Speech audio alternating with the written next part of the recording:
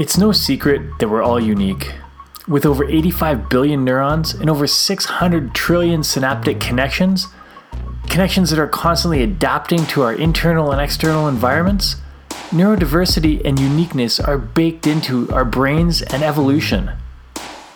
So why do so many of our education and work environments fail to recognize and harness this diversity? That's at the heart of today's episode. With the help of Dr. Jason Rogers, an expert on neurodiversity and learning, we look at what the current changes in science, perception, and application of neurodiversity mean for education, business, and leadership. Welcome to episode 41 of the Working Well podcast, the show that explores the rapidly changing landscape of work and well-being. Each episode, we dive into the hottest topics in leadership, employee well-being, and the future of work. I'm your host, Tim Boris. Now, before we dive in, let's learn a bit more about Jason. Dr. Jason Rogers is a passionate advocate for education and neurodiversity. With a doctorate in education, he understands the science of learning, and as a dyslexic, he has firsthand experiences with the challenges and opportunities of neurodiversity in school, business, and life. Jason is head of school at Rundle College Society, an innovative K-12 independent academic co-educational day school in Calgary with approximately 1,200 students. During his time at Rundle, Jason has spearheaded the Rundle Academy redesign, a project aiming to create a bespoke facility for students with learning disabilities, the construction of the state-of-the-art Collette School, and developed the Learning Studio at Rundle, an innovative incubator empowering teachers to create and study their dream teaching spaces. Jason, so great to have you on the show. Thank you for joining me today. And, of course, great to be here. Yeah. You've had a interesting journey to get where you are today. Tell me a little bit more about that journey and how you got to what you're doing now. Well, that's a big, wide open question. I'll try to keep it condensed, but I have to start at the beginning, honestly, Tim. I'm in education. Well, I'll start at the end. I'm in education right now. I'm privileged and to serve as the head of school here at Rundle for all of our schools. And I think I'm a pretty unlikely head of school given my background. And so to take you right back to the beginning, I'm not a confident or a strong learner by nature.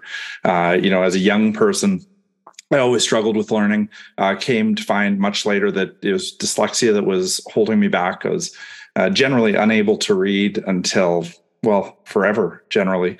Didn't finish a novel or a book in my K-12 experience and, really leveraged the strengths of others to get me through school. And so, my background in learning is that of struggle, frankly. I really spent a lot of my life feeling like I wasn't able to learn, wasn't capable of learning, that the education system generally wasn't for me. In good fortune, I suppose, both my parents are educators, and they worked tirelessly to help support me through those formative years and those years of deep challenge and misunderstanding of my own neural diversity, if you will. And, through that support and the support of a lot of other people, I managed to get my way into university. When I was in university, I tried a couple of degrees. I tried a chemistry degree because I was pretty good at that in high school. That didn't work out. Tried a business degree because I was pretty entrepreneurial in my whole life. That didn't work out. And then I stumbled into a course called Education for Exceptional Learners at the University of Saskatchewan about 1997. And it was in that moment where I realized, first of all, that my learning was diverse, and the fact that I had severe and profound challenges with reading written text. And secondly, that there were a lot of ways to support learners like me and other students who had challenges. And that became my true passion in life. So I became an educator, middle years specializing, but did additional specialties in special education. Went on to work in the inner city of Saskatoon at a beautiful school called Princess Alexandra Community School, where I had the privilege of working, in grade 3 to 5, then grade 6 to 8, and then in a resource room. And then came out to a school in Calgary called Rundle Academy. And Rundle Academy specialized in students who have learning disabilities, grade 4 to grade 12. And I spent 15 years teaching and leading there. And then in 2014, I was able to take on the headship of all of Rundle and oversee all 3 programs here. So kind of gives you a snapshot of, I think what is a fairly unlikely journey to becoming, head of an independent school here in Calgary. Your background and experience set you up perfectly for what you're doing. And, I'm call it neuronormative in learning. I have a close personal friend who was one of my best friends through high school and university who had dyslexia or has dyslexia. And she's one of the most brilliant people I know. And I talked to her a lot about her experience when she was growing up in the school system. And just like you had parents who were educators and were able to get you the help. Her family had the resources to hire tutors and look into what was happening. And she's got a PhD now and done her MBA, and she's just brilliant. And she always has been, but in this traditional school system, that wasn't set up for her. And as you experienced, that's not how most traditional education, particularly 20, 30, 40 years ago, if you didn't fit the mold, you got spit out pretty quickly. Yeah, I think it's a very big risk that we still face today, but we certainly faced, back in the day in the 80s when I was in, K to 12 education. But I think, the gifts that came from having a disability, and having a disability still is that, the work ethic had to be there. I think I probably worked as hard or harder than anybody I knew. And secondly, I learned how to network really early. You can think of that traditional group project in grade 6 where you've got 5 or 6 students in that group. Well, if you're the kid in that group who can't read or follow directions, you got to find a way to get the project done on your own terms. So you got to find somebody who can read and follow directions. You got to find somebody else who can do different things inside that project. And then you're able to bring that network ability and that, probably a pretty divergent way of thinking into the project, which will allow, probably extraordinary outcomes that aren't, realized when everybody's thinking in the same way. And so I think that was a true benefit of, struggling with reading and struggling with learning the way I did all the way through school. And I think truly it helps me in today's workplace. It allows me to, be much more empathetic towards, workers who think differently, or employees or friends or colleagues, and students, and helping them reach their potential in spite of whatever challenge they might face. Yeah. And you brought up a couple of good points there, and the power that comes from being able to approach problems and solutions from a different perspective. We're seeing that a lot in the workplace today on DEIB, diversity, equity, inclusion, belonging, and people are talking a lot more about the power of that in the workforce. But I think, I'd say education is a lot further ahead of the curve than it's like the workforce lags behind, because as people get out into the workforce and they've had certain educational experience, they will be able to bring that hopefully to the workforce. What are you seeing in education right now that is, I guess, shaping the workforce of the future? Yeah. Well, I think it's really interesting because, Tim, I think it goes both ways, honestly. I mean, some places, some work environments, I think, are far more advanced than education are, far more accepting of different ways of working, different ways of thinking. You think about the tech sector, for instance, and, I'd spent some time in San Francisco and Vancouver, visiting, technology offices and viewing how they work with their workforces and what kind of accommodations they have and how they're building, spaces where people can embrace wellness and productivity and purpose all at the same time. And spend some time in those spaces and then try to bring that back to a K to 12 education. So not only our teachers, but our students can benefit from some of that flexibility, everything from mobile seating to, I'm at a standing desk here today to, more flexible schedules. All of those things can be taken from what I think are innovative and advanced workforces. Then you look at education, and obviously some of the things happening in education, be it around, purpose-driven lives, and we're seeing that more and more with our students wanting to live lives of purpose over profit. I think our students are really valuing things like their personal wellness over, maybe corporate success. Now, it's not to say that they are exclusive of each other, because I think one benefits the other as much as anything. But I think students are looking to the space of, what does my mental well-being look like? How do I support myself in that? What's my understanding of my own mental wellness? And how do I articulate that and advocate for myself in the things that I need? So I think we're seeing, a bit of give and take from the workforce to K-12 education.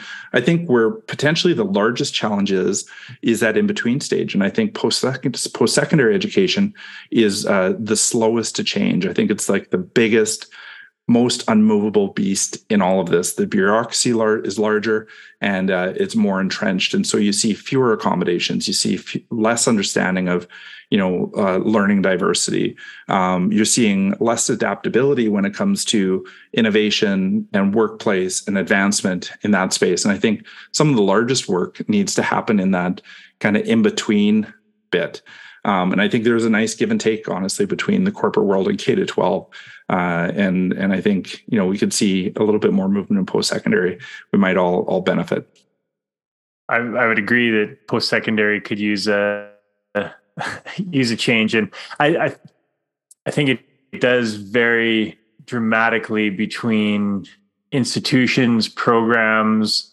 I have to say, I was just last year, I went back and did a graduate certificate in executive coaching, and I was really impressed with the Royal Roads experience and how they, particularly that CEC program, was structured very much based on adult learning and divergent learning styles and interactive and collaborative. I thought it was fantastic. Again, tied to the program, the content of the program, whether it was an executive accounting program. I don't know if it would be that different, but I can't speak to that.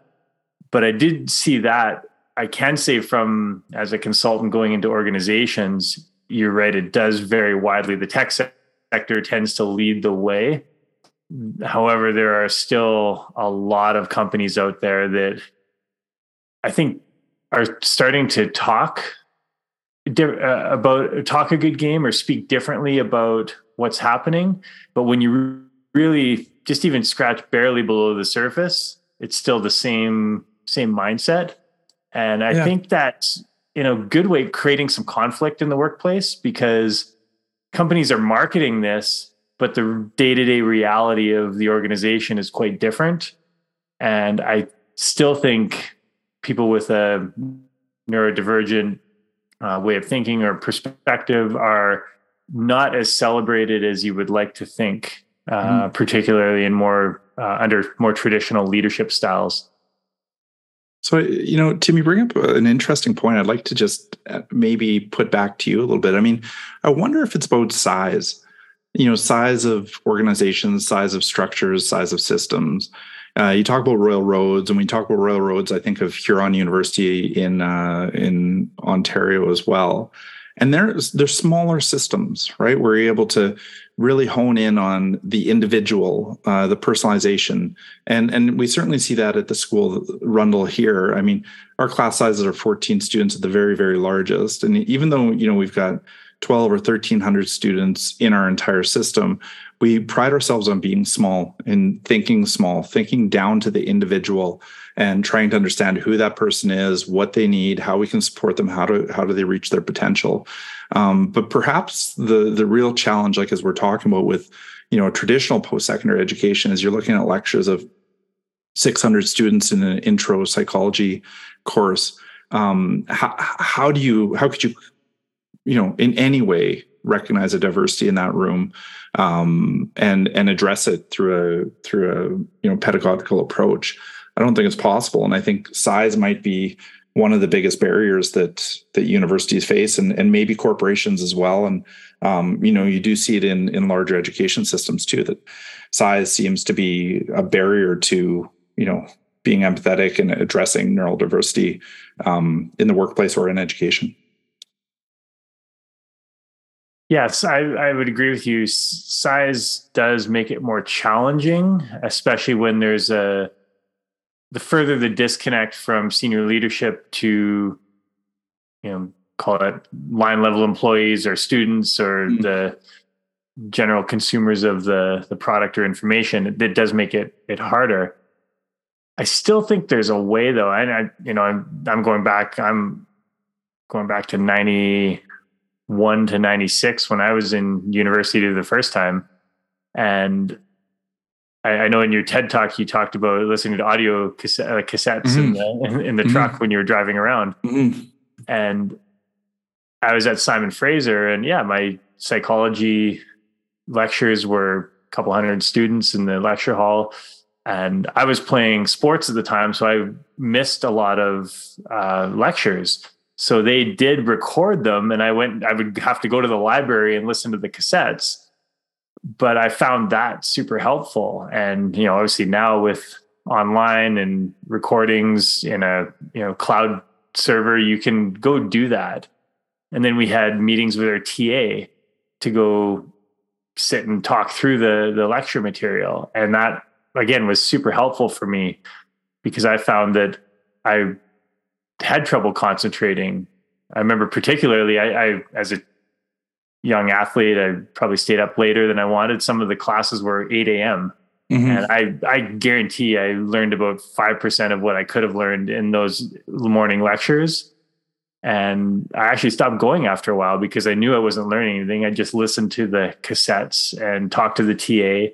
And I still ended up getting good marks, but it was ability to adapt to that. And I think organizations that can provide that will really, as you said, help grow the superpowers in people. Yeah, and I think and that's the primary challenge that we've been trying to solve at our newest program called Rundle Studio, Tim. And I think the Rundle Academy program has about 250 students in it, and they all have learning disabilities. They all 100% graduate, 100% go on to post-secondary. But what we know is that in the population, there's between 15 and 20% of people who would, qualify as having a diagnosed learning disability, which is like, not extreme, but it's a profound neurodiversity. So if we have 15 to 20% of people in the population who could benefit from a program like Rundle Academy, how can we scale that effectively? And if you're going to scale it, you have to scale it by having the same tenets in place, being, trust, personalization, care, empathy, and great universally designed instruction. And so we've been working hard on that in the Rundle Studio program, which is a virtualized school for students who are neurally diverse from grade 7 to grade 10 right now, and eventually be grade 7 to grade 12. And what we found is, if we have one instructor who's a content expert, so think of the best teacher you've ever had. We take that best teacher and they provide the content in bite-size information packets, similar to what you're talking about. And then we're able to take other teacher advisors and have them personalize that information and deeply connect it to the way that the neurally divergent student learns. Then we're able to get the 1-2 punch of best instruction, best personalization, and hopefully we're setting those students up for success, well beyond the confines of brick and mortar school like Rundle Academy that has a limitation of having 250 students, when we know, there's 100 times that in the province of Alberta who could use that support. So yeah, exactly. I think it comes back to, we're trying to crack that code, is how do we create opportunity and access to students who are neurally divergent in a scalable way that's not confined by bricks and mortar. I love that you brought that up. It's it obviously is very timely with what's gone on the last few years and remote work, and so many leaders thought, oh, people can't work remotely and people won't like it. And there's been a huge shift in how people see that and what work they do at certain times versus others. And I guess how to scale that. So what are the biggest learnings that have come out for you over the past, working through RunderStudio with the virtualized program that you think would apply to the future of education, but also the workforce? Yeah. Thank you. I think, first is not for everybody. Okay. So I think it'll work for 50% of people, but I think 50% of people just never work for. I think, for the 50% it works for. So once you get down to that, I think having personal human connection is really important on a regular basis. So, whether it's, a 15-minute check-in at the start of the lesson or, check-in at the end of the day. And that translates to the corporate workplace just as well as it does to education, is the fact that working in total isolation, I don't think is a solution to many of our kind of corporate or educational challenges. So that's the first thing. Second thing, we come back to universal design for learning at the studio and allowing students to access material when and however they need it. So, like you said about your psychology class, having some of that information captured so that they can get it when they're best ready to accept it is really helpful. So we know that, Dan Pink wrote a great book a couple of years ago called When, and he talks about, the cycles of our conscious, basically, when we're at our peak efficacy, whether it's in the morning, during the day, or at night. And all of us have different biometric cycles like that. So if a student is best able to learn at night, then having that information available to them at night when they're best able to learn is really valuable. And there are some students who are, morning birds too, who like to be up first thing in the morning, and having access when and how they need it is really important. Second to that is, inside the universal design is allowing things to be available in text, in audio, having both varieties. So for students who are able to read really well, maybe that's their choice way of taking it in. Whereas students like me who are better listeners than we're readers, having that ability to listen to material has been really beneficial as well. I think, having that regular access, that human connection, is the center points of what we're doing at the studio that allow students to remain engaged, remain connected, and remain learning throughout their time online. And, beyond that, Tim, as you know, like inside the corporate world or education, the benefits that come from working remotely sometimes outweigh, the drawbacks. And I'll use examples like the faculty that we have at the studio program enjoy a lot more flexibility in their life than teachers who work in a brick and mortar school. They're able to, go to their kitchen and make their lunch. They're able to drop their kids off at school in the morning and show up to work at a little bit later in the day, as long as their lessons are pre-recorded and they've got those check-ins booked for their students. They've got more flexibility. So we're finding that for some professionals, the flexibility has been really, really beneficial. And I think we don't see that in the education sector all that often. And it's becoming more and more prevalent post-COVID. So I think that's been a big benefit as well. Well, I like that you said the, personal connection with the students. What does that typically look like? Can you map that out? Yeah. So effectively, over the course of a year, what teachers are doing is they're working with students to first help them understand where their learning challenge or difference is. So, and how it manifests inside each of their subject areas, because it can manifest differently in math than from social studies than from art class. So over the course of the year, first is understanding and awareness.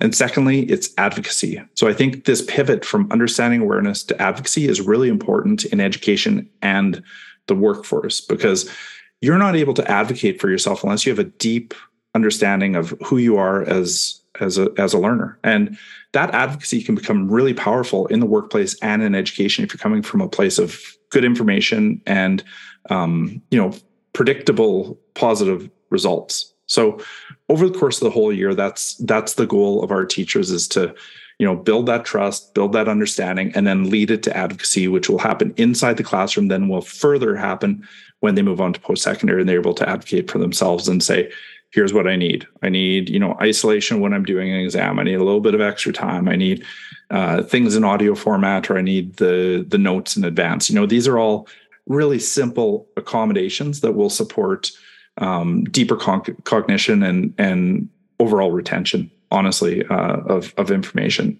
The day over day approach is pretty systematic. I mean, we have things called TA meetings. So, and we do this in the workplace as well, particularly when we're remote, like in the summer and in our business office, is you have a daily meeting starting at 8:30. It's generally a catch-up time. You spend a little time socializing, but there's a structure to it. So it's about deeper connection, trust, all those things. And then setting up the day. So here are the tasks you need to complete throughout the day. Here's where you find them. Here's where I'm at if you need a little bit of support. So there's that opportunity to connect person to person throughout the day. And then again, at the end of the day, catching up and just asking those questions, what did you accomplish? What do you wish you had done better? How can I support you in getting there? And I think those connections are enough to keep students, connected and moving forward. And I think similarly for corporations and for workforces, I think one thing I picked up, and I think it was from Cynic or one of those writers, was, the magic questions that I ask my direct reports once a week, and I send it out on Sunday is, what's your priority this week? And how can I support you? And it comes out in an email Sunday or Monday morning, I suppose. And they just respond, and I know exactly where they're at and what they need from me. And then we go ahead. We've now eliminated, probably 80% of our meetings that would just be information sharing meetings. And we've moved into a more generative space where we don't have to get caught up on what you're working on and how I can support you. Instead, we're talking about ideas and how do we advance our organization or education as a whole. Yeah. And yeah, I love that. And I see that in pockets throughout the industry. And I think it comes from a different mindset. Is educators have the mindset of learning, helping people learn, grow, and improve. Mm-hmm. Mm-hmm. And I think in the corporate world, a lot of leaders are so focused on outcomes and delivering quarterly numbers or reaching an objective that they forget, and they might understand it intuitively, but they forget that it's helping people learn and grow that's going to help do that. Yeah. And so what you're talking about is very straightforward and simple from an education standpoint, but I think corporate leadership is sometimes forgets that. And great leaders, I wouldn't say do it intuitively, but they've learned that that's maybe their superpower, and that's how they have progressed, but or help people progress. Yeah, it was just struck out when you were saying that about how I think coming from an education background, it seems straightforward and natural to you and to your team. Well, I think, some of the reading and research I've done over the years in leadership, whether it's education or corporate, comes back to, first defining and I'm positive you've talked about this on your podcast before, but I mean, defining your organizational culture out of the gates. What kind of culture do you want to have? I think, culture will lead strategy, which will lead results. So ultimately, if you start with culture and ask yourself, do you want to have a culture of learning? Do you want to have a culture of results, authority, safety, purpose? What is it you're striving for? I think being explicit in that culture to the people you work with, so your leadership team and your employees, brings a better awareness and a congruence between, the organizational objectives. And again, the objectives, just where I come from, I think have to be rooted in culture, and then outcome and results come from that. And once you've got that culture nailed down and everybody understands it, then you can hire with purpose. And when you hire with purpose, you get purposeful employees who really buy into that cultural objective, and ultimately have more have more buy-in to the overall organization. However, back to education, one of the biggest challenges there is sometimes I don't think people have deep enough personal awareness as to who they are in their own learning or their own work to fully realize, what kind of culture is going to work for them. So if you have employees who are results oriented and are focused in on that, and you're a results oriented culture, you've got great congruence. And I think you're going to see at the end of the day, a pretty healthy workplace. But if you have, employees who are interested in learning first, but your organization is all about, safety, you're probably going to have an incongruence, which is going to create an overall conflict in your workplace. So I think, start with organizational culture. Secondly, move to personal awareness of your employees, but also having them buy in on that cultural underpinning as to what you're working on, keeping open dialogue around, where that congruence lies. And finally, just regular check-ins with every employee that you work with, I think are keys to, leading organizations in that cultural way. And I love that. And you said if we've talked about it on previous podcasts about culture, yeah, absolutely. And I think we could talk about it on every single episode because it's so important. And yet so many organizations lose that vision. They've some corporate plaque up on the wall that's got dust on it, and you survey 100 people in the organization and none of them can tell you the core values. And none of them can give you an example of how those core values are being expressed by employees on a day-to-day basis. And in fact, a lot of the conflict in companies comes from the values mean nothing. They talk about this, but people act in a completely different way. And it was one of the things that struck me about Rundle when I was looking on the website is the R+ and the pathway to learning. It's clear. It's right there. Here's how we do what we do, and here's why we do what we do. That's not rocket science, but living it and breathing it on a day-to-day basis is what creates the change. And as you said, hire based on values, hire based on the desired culture that you want to create. And while that every business coach and business training program out there talks about that, once you get into the day-to-day, it's much harder to live by that. And especially when people are so busy that they can't even know which way is up, trying to think about, does this fit with the values, gets so lost. So how do you see being able to keep that in the front of mind? Well, I think, it comes back to a book written by Tony Hsieh, who's now passed, but Delivering Happiness is founder of Zappos, right? And I remember him talking in that book about paying people to quit before they start. And so, they would do the 2-week training process. And if they didn't like it, he would give them, I can't remember, $10,000, $15,000 not to take the job and walk away. And ultimately 15% of people would walk away and 85% would stay. And that's the way it was. But, I think it's got to be the same in every one of our pre-employment communication opportunities, frankly. And so, we spend a lot of time in pre-employment talking about our values, talking about, here's who Rundle is: kind, curious, well. Academic integrity is really important. That's at the core of what we do. Character, but character comes first, and co-curriculars are the balance. And co-curriculars, here's what we expect of you as an employee, X, Y, and Z. And then put it back to them, say, do you think you can live inside these values and these constructs seriously? Because the organization is not going to change, and you're probably not going to change dramatically. And if there's an incongruence between the organization and you, then your work-life balance is going to be off, because you're not going to be satisfied. You're not going to enjoy the work. And we need you to enjoy the work because it's not easy, right? Like working in education anywhere is tough work. So value congruence is essential if you're going to be healthy. And I think that upfront work is so important, but also so undervalued. So often we're in such a rush to get somebody in who can do the job. But can we get somebody in who's going to do the job in a way that's value congruent, and, full of purpose. And that's the real question we have to ask ourselves pre-employment. And I think we do that well. I think, oftentimes we get asked, how do you hire the teachers that you have? Because that certainly seems to be part of the secret sauce over here at Rundle.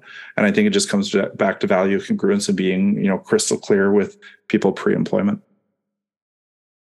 Absolutely. Yeah. It's, and again, leaders that do that well build great teams. And I think there's still so much that gets lost in larger organizations where perhaps there's been a gap between conveying the mission, vision, values of the organization, or at least in a way that is compelling for people to buy into. If they're not excited about it outside of a paycheck, that it's going to be a challenge long term. And while organizations do, especially these days, sometimes just need bodies to fill a spot, that's never a good strategy for long-term success. Yeah. And I was thinking back to a conversation I heard you having once about, I think it was about chief performance officers and HR being at the table at the, I think, the big people table. And I think that's absolutely critical, is having that voice sitting at the C-suite table and having equal representation, I think can drive culture, can drive purpose, can drive, overall organizational well-being. And I think having somebody in charge of that and looking out for it, can help, shrink the organization. I think, some of what we've been talking about today is how do you take a big-ish organization and shrink it so that people feel seen, heard, valued, understood. And I think you do that by having the right people at the table. And I think ultimately, having human resources at that decision-making table with equal opportunity, I think is a great first start when we're looking at creating great organizations.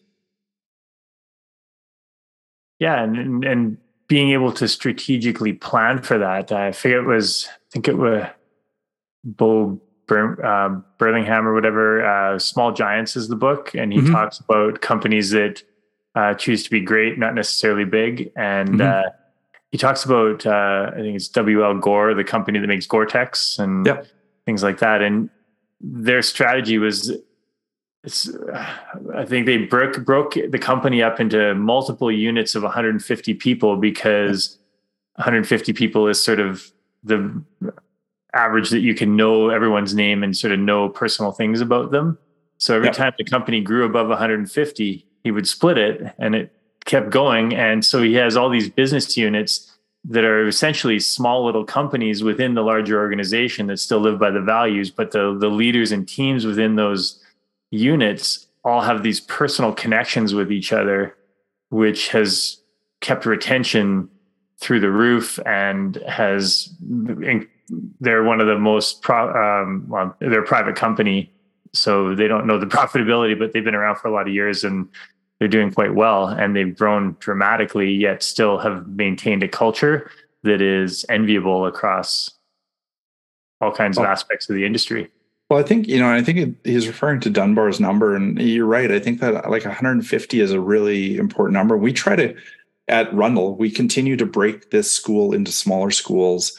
And so there are 7 principals at Rundle, and all of them have schools around that, 150 to 200 student number to keep it close, keep it connected.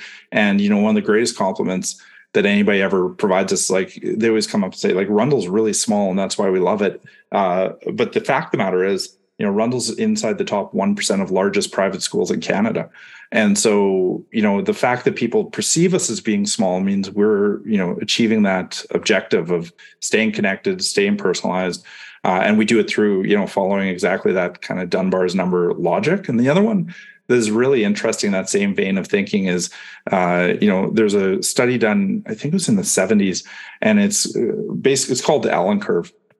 And the Allen curve says, if you're more than 8 meters away from any individual, your level of impact on them diminishes exponentially every meter you go away. So I think when we think about designing workspaces, not only do they have to be small, but they have to be connected. So, how closely is your team actually working to you? Where this is a giant challenge is back to the virtual space, is how do you shrink the virtual distance to reach that objective of the Allen curve, which is 8 meters. And I think that's the biggest challenge inside virtual workspaces, is how do you shrink the space? And so, we look at the Allen curve all the time here. So for instance, when we do mentors and we want to have somebody inducted into our program and have a successful induction, we make sure the classroom is no more than 8 meters from their mentee's classroom. And same thing with our internal teams. I can tell you that, effectively my CFO and my COO sit within 8 meters of where I'm standing right now. And it's all very intentional in our design. So, balancing Dunbar and Allen, I think are really important for developing strong and connected workplace cultures. Yeah. And how far is 8 virtual meters? Yeah, that's the real question. I mean, figure that one out, Tim. You're on something. Well, and yeah, I don't see remote work going away anytime soon. And how do we best curate that environment to create personalized connections? And I know even just through doing this podcast, I started it during COVID as a way to just have great conversations with people. And we're further than 8 actual meters away, but we can still create a great connection. I've had so many incredible conversations, but it's taking the time to sit there and ask questions and learn and have great dialogue back and forth. And that's always been the case, whether we're in person or virtual.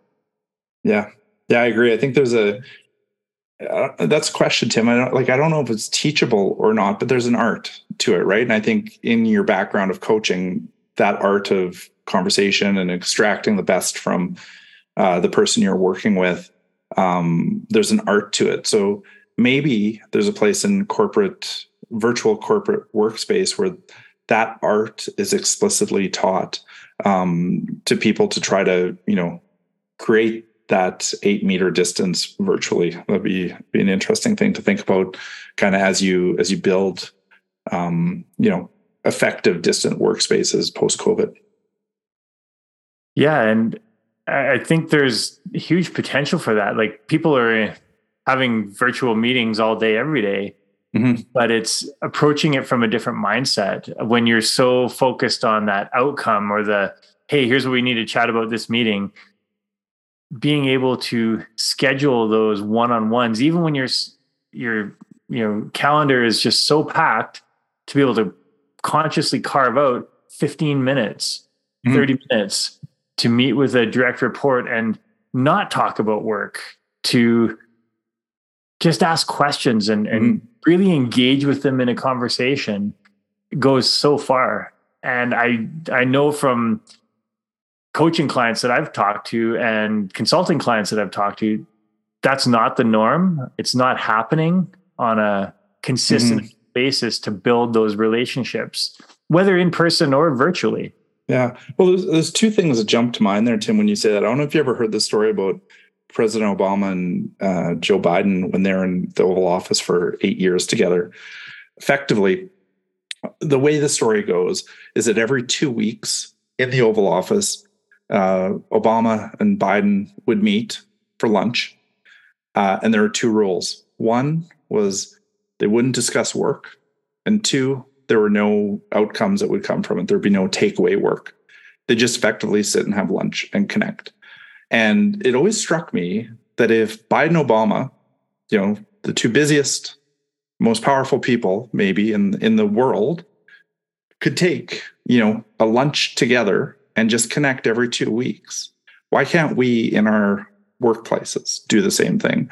And so we do a thing called trail snacks around here. And Rundle's named after mountains, so almost everything's mountain metaphor here. So that's why we call it trail snacks. But trail snacks is a rotating meeting that I have with about 10 people in our organization. And it's got the same 2 rules. We're not going to talk about work and we're not going to have any takeaways. Now, invariably, we talk about work because that's, how we connect.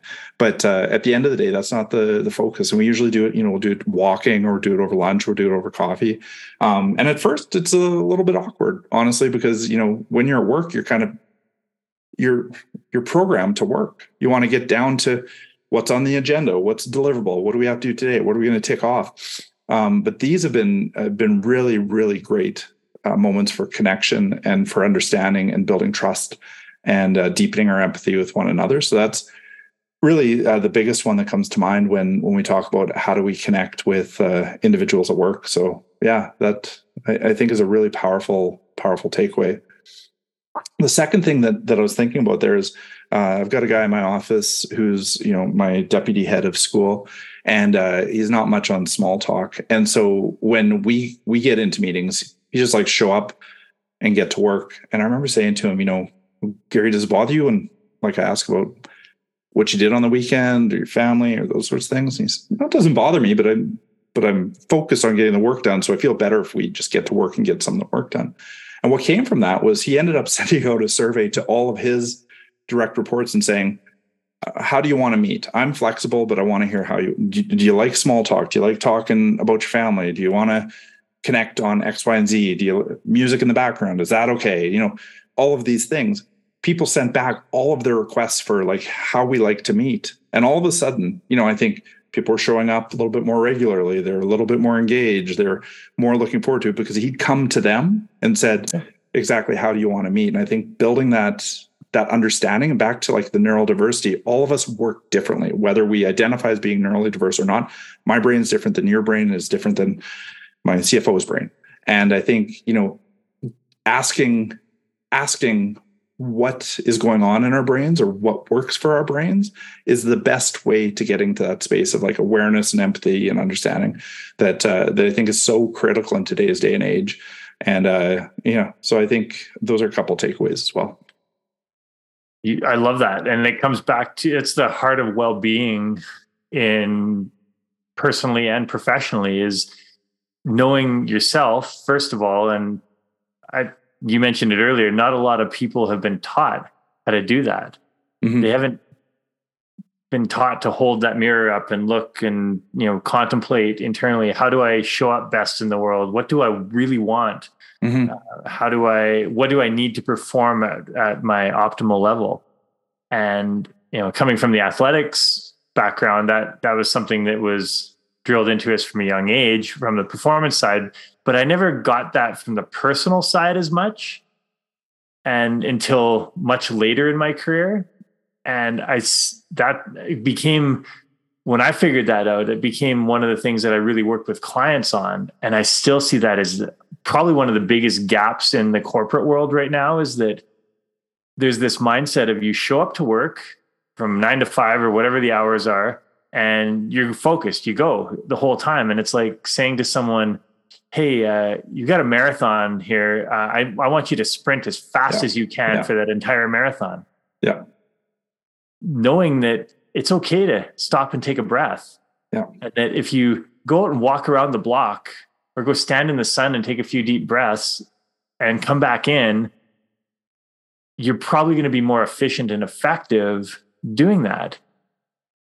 And I think I was happy to hear you saying that the students these days are much more focused on well-being and caring for their health and mind, physical and mental health. I see that as a huge opportunity for the corporate world at this point. Well, and I think, so you reminded me, there's a book called The End of Average. I don't know if you've come across by a guy named Todd Rose, and he's a professor at the Harvard School of Education, Graduate School of Education. And he wrote this book probably 5 or 6 years ago now. And the premise is really powerful. It started off with, in 1920, they created cockpits for fighter pilots based on the average size of a man. And in 1950s, they started to note that there's a lot more crashes, fatal incidents, and they decided that maybe the average size of the man had changed, and so they wanted to redesign the cockpit for the new average. So they went out and they did extensive study of 4,000 pilots and came up with the average height, weight, arm length, neck size, everything, and said, okay, we're going to design for this average person in the cockpit. Well, they designed for that average, but guess how many people out of 4,000 it actually fit? 0. Not a single pilot out of the 4,000 that were sampled was the average. It was a summary of all these people, and it didn't work. So what they decided they had to do after much trial and tribulation was they had to create a cockpit that would adapt to the differences for every pilot that was out there. So how did they do that? They created a seat that went backwards and forwards, up and down. They created instruments that came to the pilot or went away from the pilot. They created different equipment for the pilot to wear, based on their individual size. And all of a sudden, the safety ratings started to improve again. But what they found was the average isn't useful when we talk about how do we, work with people, or how do people work best.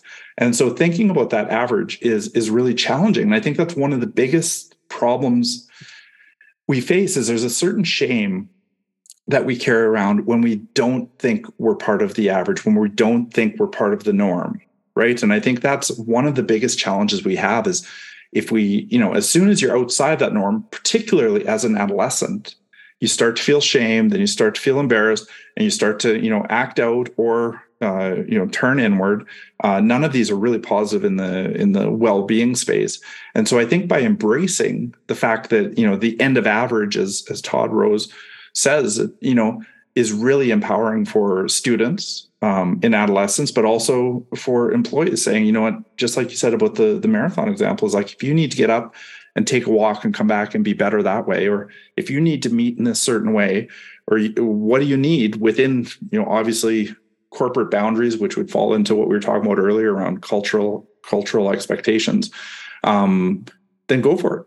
Do what you need to do, but you got to have that self-awareness before you do it. And you can't aspire to be the average or the norm, because that's an illusion, frankly, and doesn't exist. And so The End of Average is just a really enlightening, quite empowering book for this day and age.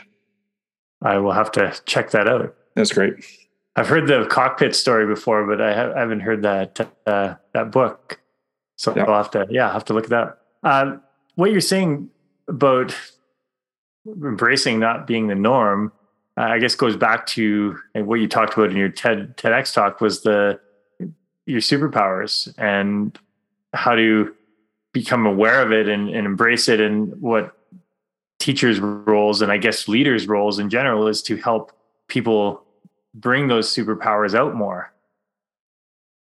So what do you see as, I know we could talk for a long time, but what do you see as the next step in education?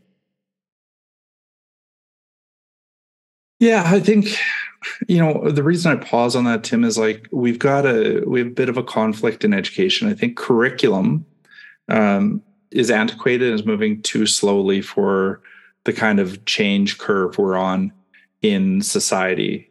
Professions are changing more quickly than curriculum can keep up with. Knowledge is changing more quickly than curriculum can keep up with. So I think, for me, what it comes back to is an agility of thought, an agility of mind that is truly the superpower that we can provide to our students and to our workforce, frankly, is this ability to be agile in our thinking and in the way that we approach problems, way we approach our life, way we approach living, frankly. And so, this coming year in our Rundle programs, we're starting a new initiative called Ideas.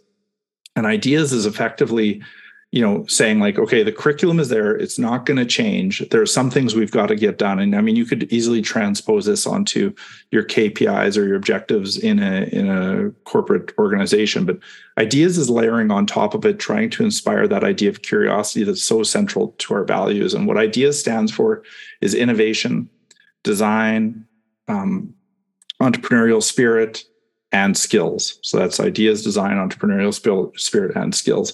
And we're looking to layer that on top of the curriculum to create an agility of thinking that's going to allow our students to solve, as cliche as it sounds, those problems that we don't even know exist, right? And several of them we know exist. We just don't know how to solve them. And I think we're going to need some really intuitive, agile, outside the box thinkers to help unwind some of the challenges that we face in today's, society, economy, environment, you name it. So I think, just generally agility of thought is what's going to be required and the best gift we can give to students moving ahead. I love that. Yeah. And that speaks to some of the key challenges that the traditional education system has is memorizing certain facts and not teaching people how to think. And, the best gift we can give someone is to teach them how to think and learn. And when you can do that, everything's possible. Totally. I agree entirely, Tim. I think, thinking and learning, that seems so simple, but that should be, that should be the outcome of all education. Totally. Yeah. Well, and then you get into the corporate world and the mindset is often don't think, just do. Yeah. It's pretty industrial, really. I mean, and I think, a lot of, from what I understand, corporations are looking to move past, but I agree there's a lot that are absolutely stuck in that space. And, I'm optimistic, though. I think everything's moving in the right direction when it comes to education and leadership, I hope. Yeah. And leaders that don't adapt and organizations that don't adapt will be left behind. Yeah. And the dodo birds. You got it. Awesome. Well, it's been wonderful to chat. I look forward to reconnecting again and continuing the conversation. But thank you so much, Jason. And where can people find you? You can just find me on, Twitter or most social media at Jason B. Rogers is the easiest way. It's X now. Oh, it's okay. Elon Musk changed the name. Yeah, he changed the name of Twitter to X. Okay. You can find me there. And I've got a website, drjbrogers.com. And you can find some of my writing and thinking on research and leadership there as well. So anytime. And just reach out in those mediums. I really appreciate the opportunity to be here today with you, Tim. Thanks for having me as a guest. My pleasure. And I will make sure I put those links on the show notes. And we will chat again soon. Thank you very much. Thanks a lot, Tim. Take care. That wraps up another episode of the Working Well podcast. If you enjoyed the show, please rate, review, and subscribe wherever you get your podcasts. Which guests or topics would you like to see featured on the show? Message me through LinkedIn or on the contact page of timboris.com. Thank you for tuning in. I'm Tim Boris with Fresh Group, and we look forward to seeing you on the next episode.